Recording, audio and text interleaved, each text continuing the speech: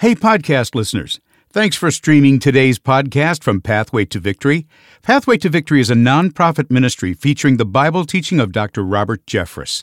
Our mission is to pierce the darkness with the light of God's Word through the most effective media available, like this podcast.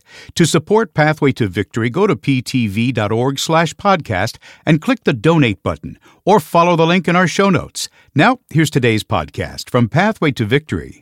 This is Robert Jeffress. In response to the horrific attack on Israel, I've written a brand new book called Are We Living in the End Times? Go to ptv.org to order your copy. You know, regrets about time can be especially painful because we can never regain time that we've lost. We talk about saving time, making time, borrowing time, but none of those things is really possible. And that's what we're going to talk about today, how we ought to spend our time. Welcome to Pathway to Victory with author and pastor Dr. Robert Jeffress. Have you ever become so engrossed in a task that you lose track of time? If we're not careful, those hours can turn into days and then weeks and months and even years. And then we're left wondering, where did all that time go? Today on Pathway to Victory, Dr. Robert Jeffress shares how to make the most of the time that we've been given. Now, here's our Bible teacher to introduce today's message. Dr. Jeffress? Thanks, David, and welcome again to Pathway to Victory. I'm no different than you are. I, too, carry a mobile device with me. But when it comes to reading devotional materials, I rarely use my iPhone. I prefer something tangible, not digital. Well, this is one of the many reasons we decided to publish Pathway Magazine for you. Printed in a convenient size, Pathway Magazine is your daily companion. It's filled with devotional pieces and articles on Christian living. When you get in touch with us today, I'd be pleased to send you a complimentary edition of Pathway Magazine.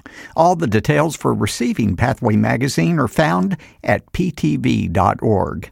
And then, before Friday of this week, you're invited to request my best-selling book, Say Goodbye to Regret. The subtitle is Living Beyond the Would-Haves, Could-Haves, and Should-Haves. Far too many people have sunk into a pit of disappointment. Maybe it's regretting a broken relationship. Perhaps it's regretting the lack of time you invested in your family. Well, how should we handle these personal regrets? Does God punish us for these past shortcomings?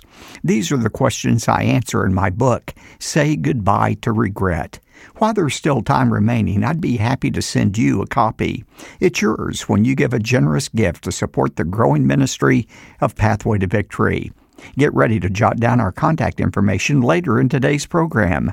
But right now, let's tackle another common regret. I've titled today's message, Say Goodbye to Time Regrets. Benjamin Franklin once asked, "Dost thou love life?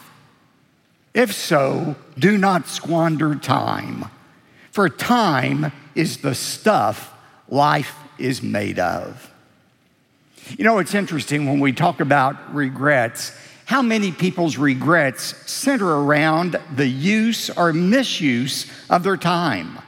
Too much time spent watching television, not enough time building my relationship with God, too much time worrying, too much time in an unfulfilling relationship, not enough time with my children. If regrets about time are a major source of regrets in all areas of life, then it seems like we need to talk about what the Bible says is the best way to use our time. We're going to look at the biblical principles for using our time wisely. But before we do that, I want us to look at three overarching biblical principles about time you find in the Scripture. First of all, write this down. Time is limited. Time is limited. We forget that sometimes. It takes the departure of a child to college or the death of a loved one or just a brief look in the mirror to remind us that time is quickly passing by. So what's to be our response to the passing of time? Panic? Worry? No, listen to what Moses says in Psalm 90, verse 12. So then, teach us to number our days and recognize how few they are. Help us to spend them as we should. And that's what we're going to talk about today, how we ought to spend our time to value the time God has given us. There's a second truth, and that is we're responsible for the use of our time. God wants us to master our time. In Matthew 25, Jesus said in one of the parables that one day we're going to be judged. Remember the parable of the talents? We're going to be judged according to the treasures, to the opportunities, and according to the time that God has given each one of us. And then thirdly, a biblical principle, and this is so important, is it's possible to redeem time. It's possible to redeem time. Now, that's the paradox. You can never reclaim time that's been lost. It's gone forever, but you can redeem. You can make good use of the time you have left. And in some inexplicable way, it can even make up for the time you have lost. How do you redeem the time God has given you? Let me suggest to you 5 biblical principles. Number 1, and this is so foundational, learn the lesson of the big rocks. Learn the lesson of the big rocks. Stephen Covey, yeah, I know he was a Mormon. Okay, don't send me any emails. Even a broken clock can be right twice a day. Stephen Covey's a best-selling author, and he tells a great story about an associate of his who went to a time management seminar. And in the middle of this lecture, the instructor pulled out from the shelf underneath him a big gallon jar that was empty. And then he pulled out a bucket of big rocks. He asked the audience, how many rocks do you think are in this bucket? How many of them do you think I can fit into this empty jar? They said 3, 4, 5. So he took one by one. He got 4 rocks in there. And he said, how many of you think this jar is now full? Everybody raised their hand. He said, let me show you why you're wrong. He then picked up a bucket filled with gravel, and he poured the gravel into that jar. And the gravel went down and filled in the empty spaces left by the big rocks. He said, now how many of you would say this jar is full? Half of the people raised their hand. He said, let me show you again why you're wrong. He then picked up a bucket of fine sand, and he poured that fine sand in, and it filled in spaces left by the big rocks and the gravel. He said, now how many of you would say this jar is full? Nobody raised their hand. He said, you're right, and let me show you why. He then picked up a container of water and was able to get nearly a quart of water in that jar. He said, now, what lesson about time management does this illustration teach you? And one student raised his hand and said, it means no matter how full your schedule is, you can always squeeze something else into it. The instructor said, no, that's not the lesson. The lesson is, had I not put the big rocks in first, I never would have been able to put them in later. Put the big rocks in first. That is the key to managing your time wisely, to discover what the big rocks, the important things of your life are that you want to devote your time to. Now, those big rocks can be different for different people. Let me help you focus on what your big rocks may be. If you could ask God to give you any 4 things, what would you ask him to give you in your life? Now, don't give a Miss America answer. World peace, end of starvation, love for my fellow man. No, what would you really say? For some people, it might be a fulfilling marriage. That's a big rock for me. For some people, it may be a successful career. Some people might say an intimate relationship with God. Figure out what the big rocks are in your life. Secondly, turn your dreams or your big rocks into goals. You know, a dream without a plan is only a wish. We need a way to take those dreams, those big rocks, what we really want from God, and turn them into a goal. By the way, a goal is a specific accomplishment that can be measured by time and date. You know, let's take to have a more intimate relationship with God. that may be a great objective, but it's not a goal. You have to be able to measure it. What does it mean to have a more intimate relationship with God? Well, maybe you would say, well, what that takes is time spent with God. So here's my goal. I want to spend 15 minutes a day reading my Bible and praying beginning tomorrow. I want to spend 15 minutes a day, perhaps you say 5 days a week, reading my Bible and praying to the Lord beginning tomorrow. Now, that's a very specific goal. Maybe some of you would say, one of my goals is to have a successful retirement, a fulfilling retirement. Well, what does that look like for you? Be specific. We need to turn our dreams into goals. And that leads to a third step for using your time wisely. Make your goals a part of your daily schedule. Now, this is where the rubber meets the road.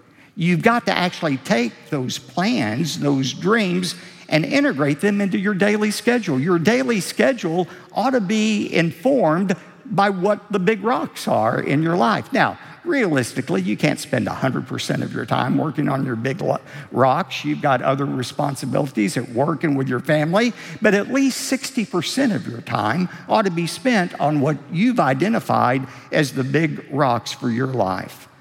For example, take spending time with God. If you're going to read your Bible 15 minutes a day and pray, there may be some things you need to do to make that happen. First of all, you may need an alarm clock to get up in the morning. You may want a new Bible. Maybe you'd like a paraphrase or a different version of the Bible that would speak to you in a fresh way. Maybe you get a prayer journal to record your request to God and God's answers. Take those objectives, those goals, and make your list of things to do based on those objectives. Now, there are several ways to do this. And I know I'm getting into the weeds here, but again, we're trying to discover how to use your time wisely, as the Bible says to do.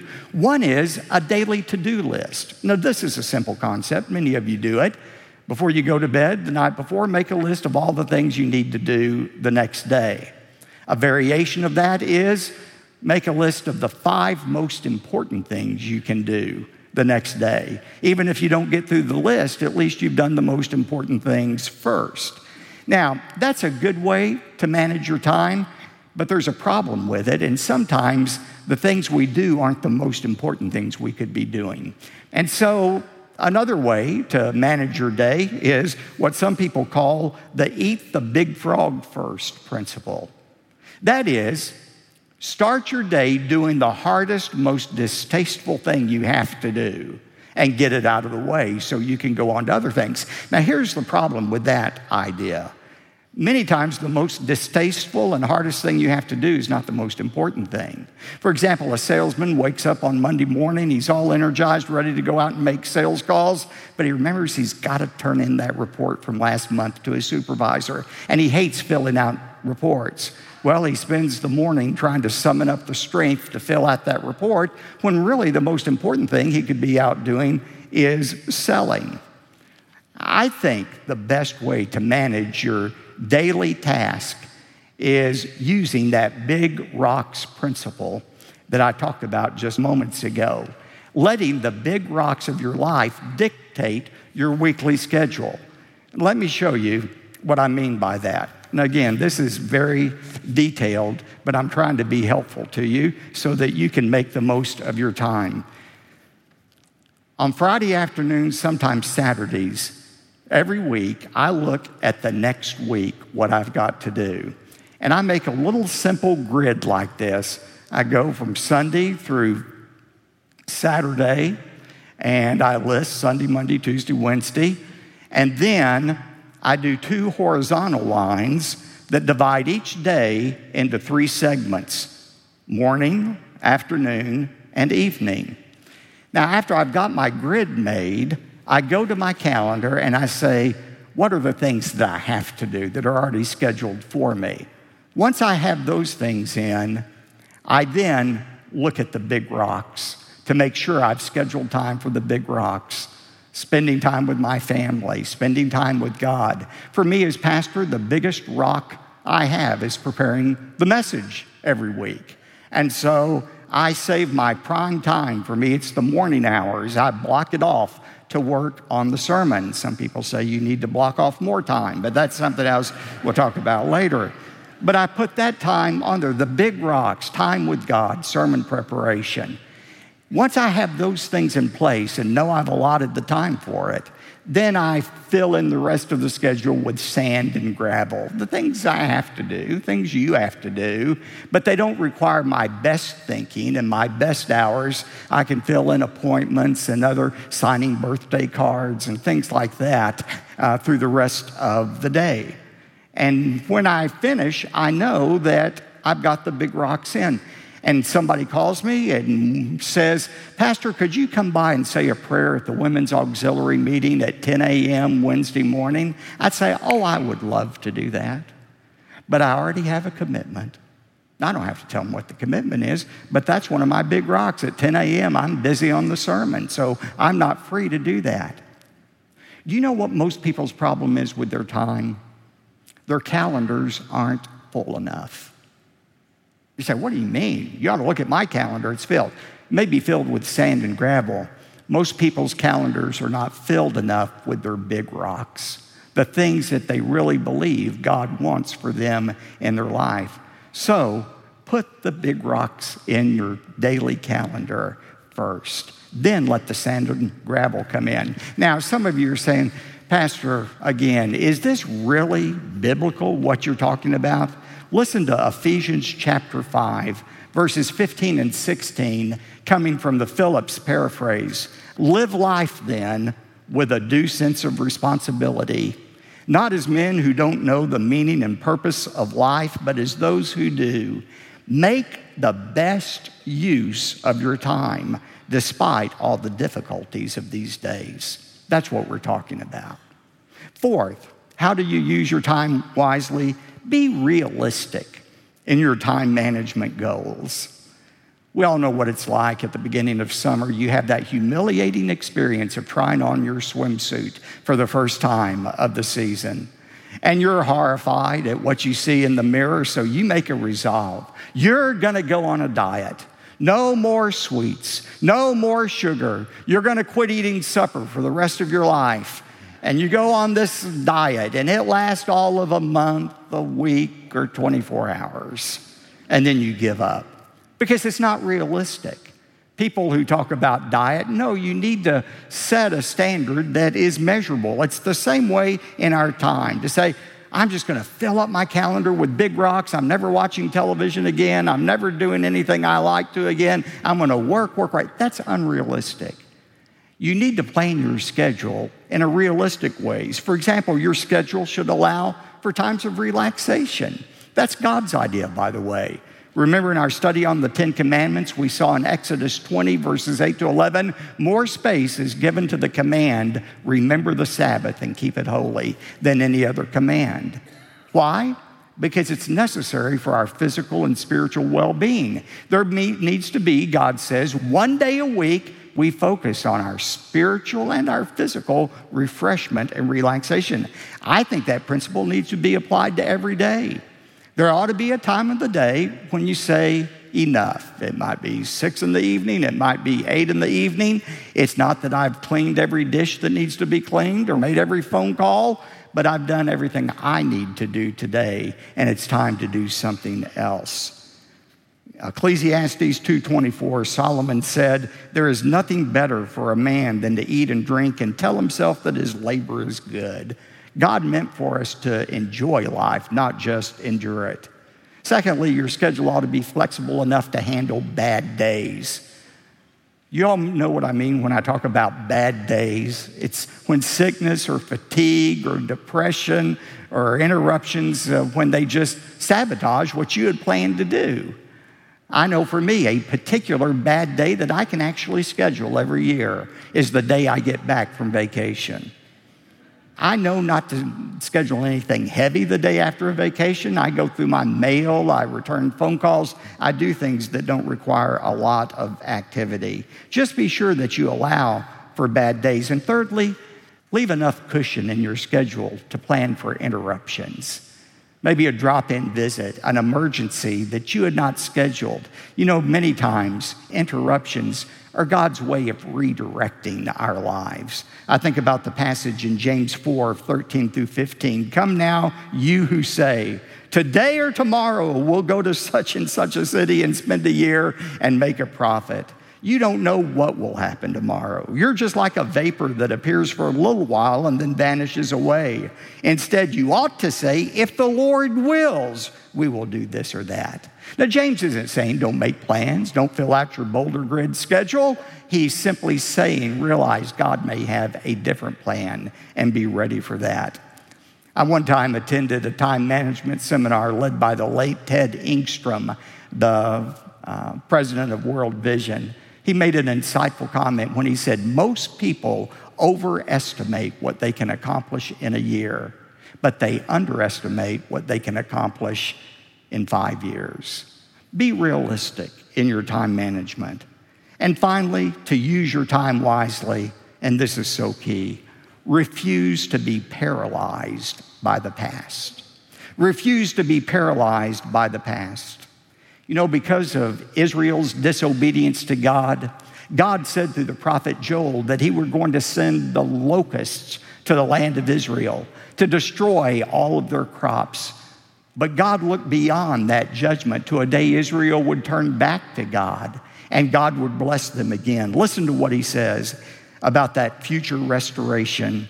Then I will make up to you for the years that the swarming locust has eaten, the creeping locust, the stripping locust, and the gnawing locust, my great army, which I sent among you. You shall then have plenty to eat and be satisfied, and praise the name of the Lord your God, who has dealt wondrously with you. Then my people will never again be put to shame. Although Israel's loss was real and in some ways irreversible, God said in some inexplicable way he would make up for what they lost and reward them in the future. Maybe you can identify with that. As you look over the past years, decades, you would say the locusts of slothfulness, of indecision, of purposelessness have robbed you of years and even decades of your life.